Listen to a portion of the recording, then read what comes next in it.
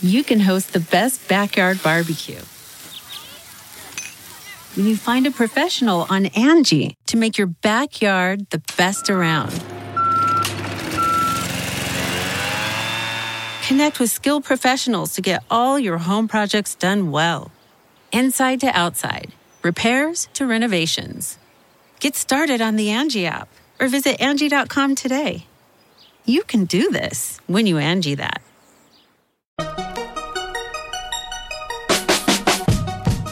Welcome to the Tech Meme Ride Home for Wednesday, August 14th, 2019. I'm Brian McCullough. Today, WeWork files for its IPO.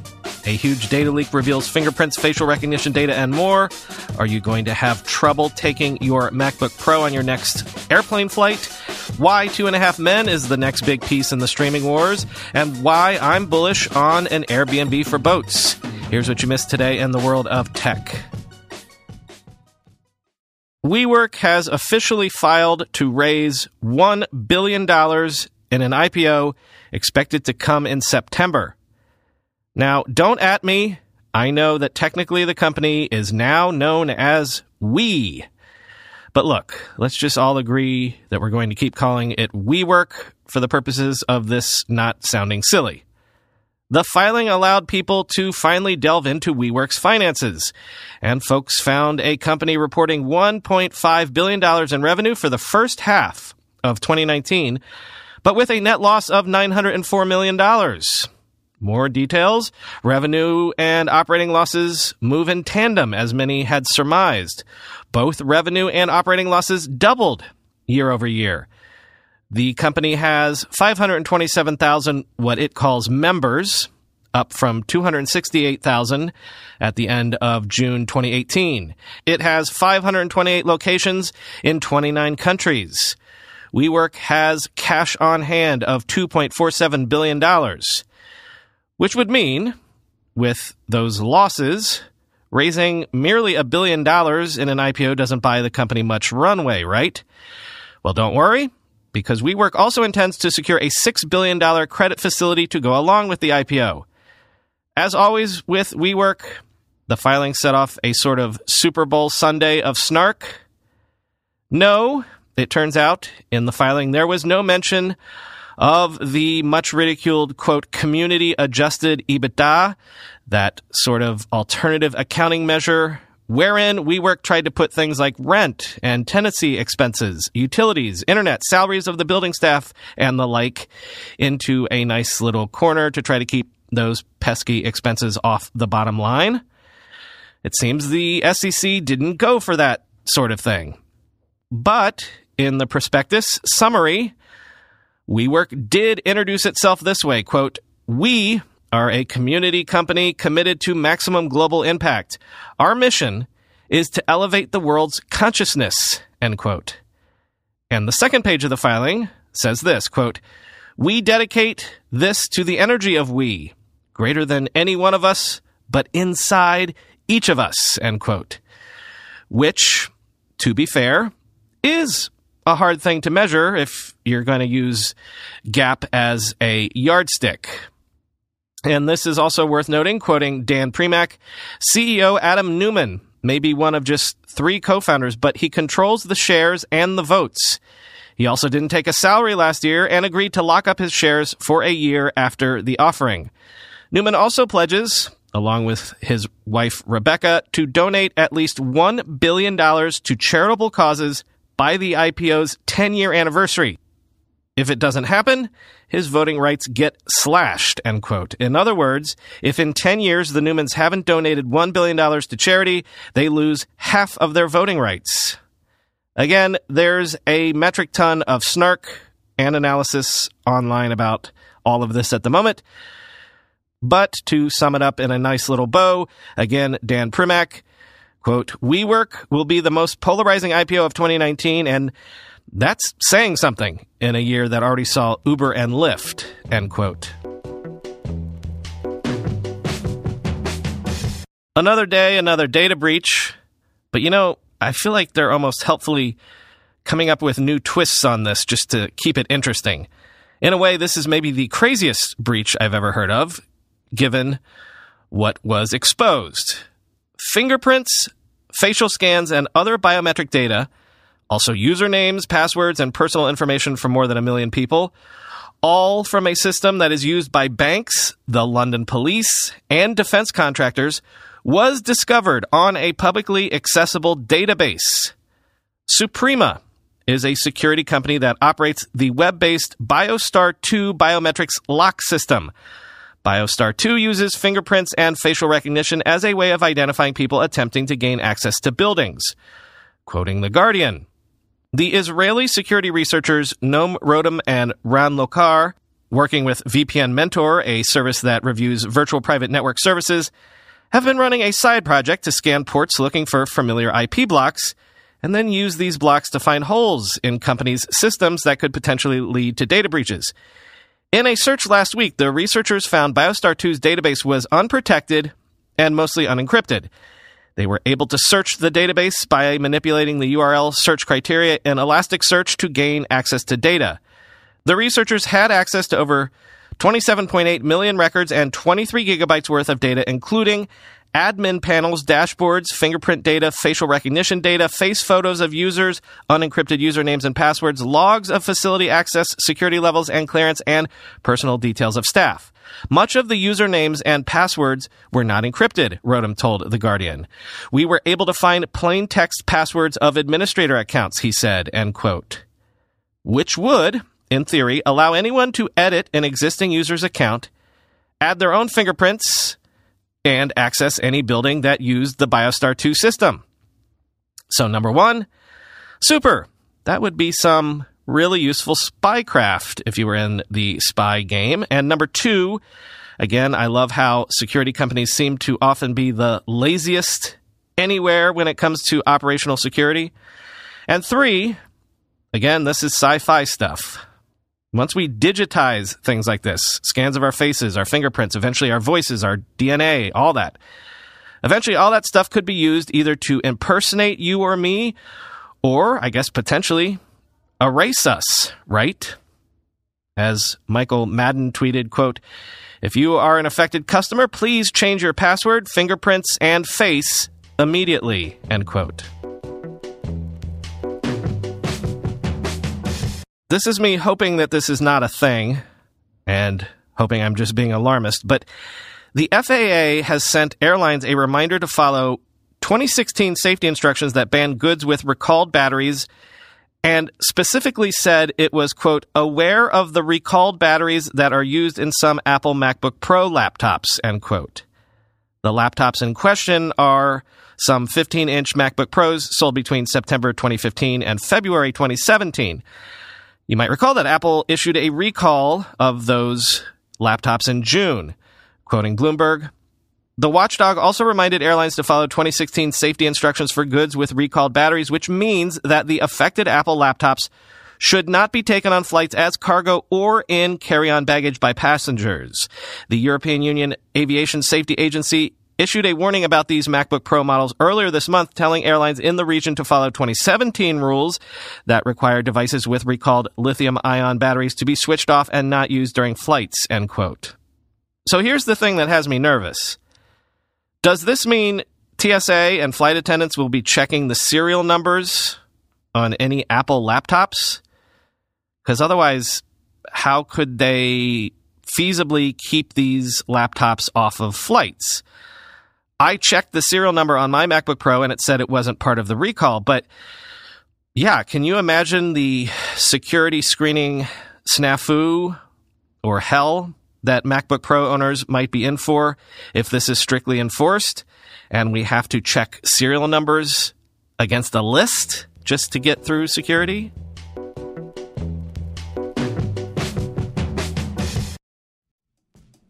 Whenever I need to do financial research for this show, for instance, during tech earnings season, when I have to analyze how various companies' stocks have been performing, I only ever turn to our sponsor today, Yahoo Finance. For more than 25 years, Yahoo Finance has been the brand behind every great investor. Whether you're a seasoned investor or are looking for that extra guidance, Yahoo Finance gives you all the tools and data you need in one place. They are the #1 finance destination, producing a holistic look at the financial news cycle, including breaking news, original editorial perspectives, analyst ratings, independent research, customizable charts, and so much more. Securely link your brokerage accounts for a unified view of your wealth, including 401k and other investments. A comprehensive perspective is what sets apart great investors, and it's how Yahoo Finance ensures you have the insights to look at your wealth in its entirety. With a community of over 90 million users each month, their real strength is helping you on your way to financial success. For comprehensive financial news and analysis, visit the brand behind every great investor, yahoofinance.com, the #1 financial destination, yahoofinance.com. That's yahoofinance.com.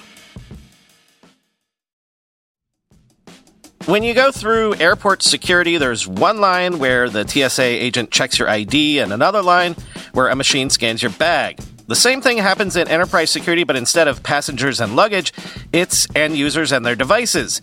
These days, most companies are pretty good at the first part of the equation where they check user identity, but user devices can roll right through authentication without getting inspected at all. In fact, 47% of companies allow unmanaged, untrusted devices to access their data. That means an employee can log in from a laptop that has its firewall turned off and hasn't been updated in 6 months. Or worse, that laptop might belong to a bad actor using employee credentials. Collide finally solves the device trust problem. Collide ensures that no device can log into your Okta-protected apps unless it passes your security checks. Plus, you can use Collide on devices without MDM, like your Linux fleet, contractor devices, and every BYOD phone and laptop in your company. Visit collide.com/ride to watch a demo and see how it all works. That's KOLIDE.com/ride, collide.com/ride. The Wall Street Journal is claiming that sources have told it that Engineer.ai, a SoftBank-backed startup that claims to offer human-assisted AI to automate app development, does not, in fact, use AI and relies instead largely on human engineers in India. Now, I have heard rumors about things like this with other startups, especially in the bot space, startups that claim an automated bot will interact with customers or deliver answers to folks independently, when in reality, the majority of the heavy lifting is done by humans working off of intricate decision trees. But, as the journal notes, the competing claims reflect a growing challenge in the tech world of assessing a company's proficiency in artificial intelligence, which refers to technologies that can allow computers to learn or perform tasks, typically requiring human decision makers, in many cases helping companies save money or better targeting consumers. Because AI technology is complex and loosely defined, non-experts can find it hard to discern when it is being deployed. Still, money is flowing into the sector, and many startups can say they use AI as a way to lure investments or corporate clients, even when such claims are difficult to vet, end quote. See, this is a more finely grained question than you might have thought. Number one, to what degree is AI really AI, and to what degree is a lot of AI still really just human-assisted busy work? And also, this kind of has shades of the let's fake it until technology catches up and allows us to make it philosophy. I'm thinking of you, ride-hailing companies. Quoting again, in a previously unreported lawsuit, Engineer AI's former chief business officer, Robert Holdheim, cast doubt on the company's technical prowess. According to his wrongful termination complaint filed in February in Los Angeles Superior Court, Mr. Dougal told Mr. Holdheim, quote, every tech startup exaggerates to get funding. It's the money that allows us to develop the technology, end quote. Mr. Holdheim added in the complaint that Mr. Dougal, quote, was telling investors that Engineer.ai was 80% done with developing a product that, in truth, he had barely even begun to develop, end quote. Mr. Holdheim declined to comment on the suit, which claims he was dismissed after confronting Mr. Dougal about potential misuse of investor funds, among other alleged issues, end quote. The phase of the streaming wars that we are entering is the consolidation phase. And by that, I mean anyone that is going to launch a streaming service is right now in the midst of bulking up with the best IP that they can find to try to make themselves attractive as a consumer option. So, not that this wasn't already the state of affairs in Hollywood, but if you own some recognizable IP, well, get ready to back up the Brinks truck. The Daily Dot is reporting that the forthcoming HBO Max, quote, is circling a purchase of The Big Bang Theory and 2.5 Men for a combined $1.5 billion. Deadline reports that a deal is approaching as the company looks to solidify its streaming library ahead of its upcoming launch. The two Chuck Lorre-produced multicam sitcoms proved massive hits during their original runs on CBS and have already been a force in cable syndication. Logic dictates that they should be massively popular as streaming properties as well. This marks the second huge deal for HBO Max in recent months, as the service already paid $425 million for Friends, which has long been a Netflix centerpiece, end quote. Again, anything that did or would do well in syndication is just going to be very much in demand as these streaming services launch, because they're just replacing TV, right? Your idle boob tube watching hours. The Office is already spoken for at NBCU, and Disney locked down The Simpsons and Family Guy by acquiring Fox. So, one more big name that is still out there, the Holy Grail that people say might be in for an insane bidding war in the near future, Seinfeld.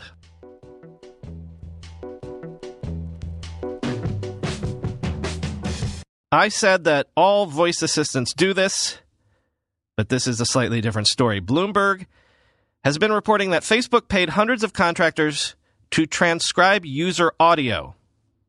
But wait, Facebook doesn't have a voice assistant, right?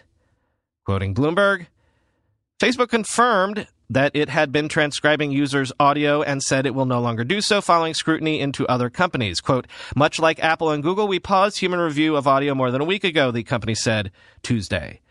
The company said the users who were affected chose the option in Facebook's Messenger app to have their voice chats transcribed.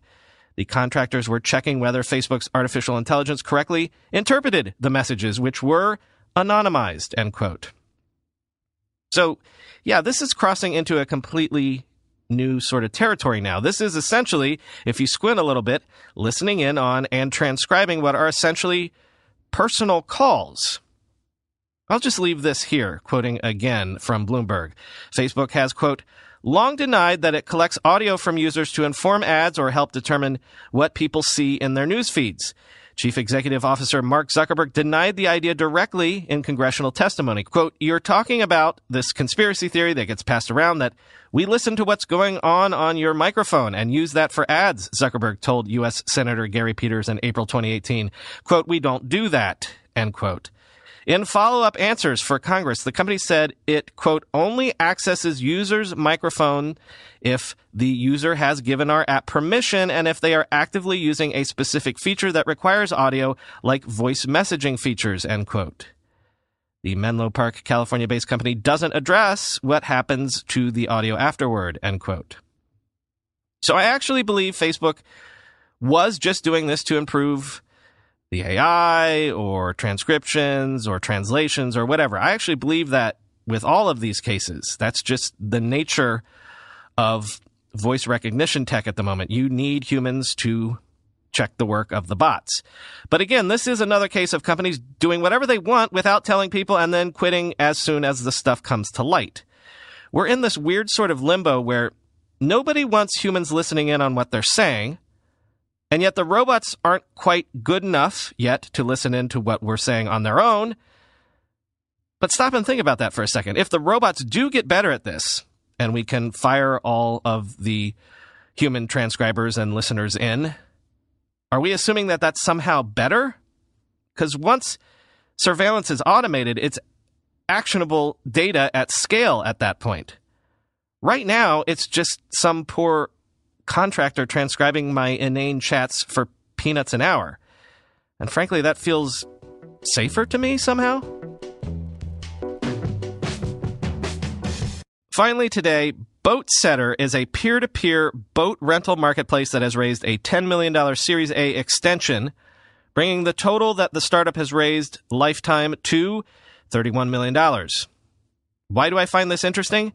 As the TechCrunch article that I'm about to quote from points out, not everyone owns a boat. Boats aren't cars or houses, and that's kind of the point. Who even wants to own a boat with the expense and the hassle of maintenance and stuff? So maybe boats are actually kind of the ideal sort of product for an on-demand peer-to-peer rental scenario.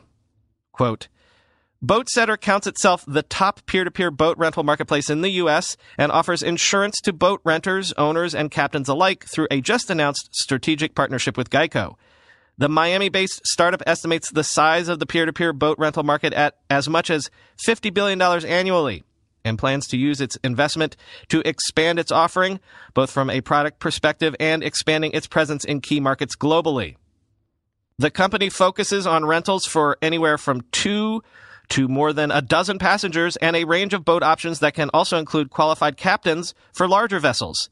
It's a bit like an Airbnb crossed with an Uber, and there are rentals available in vacation hotspots around the world, end quote.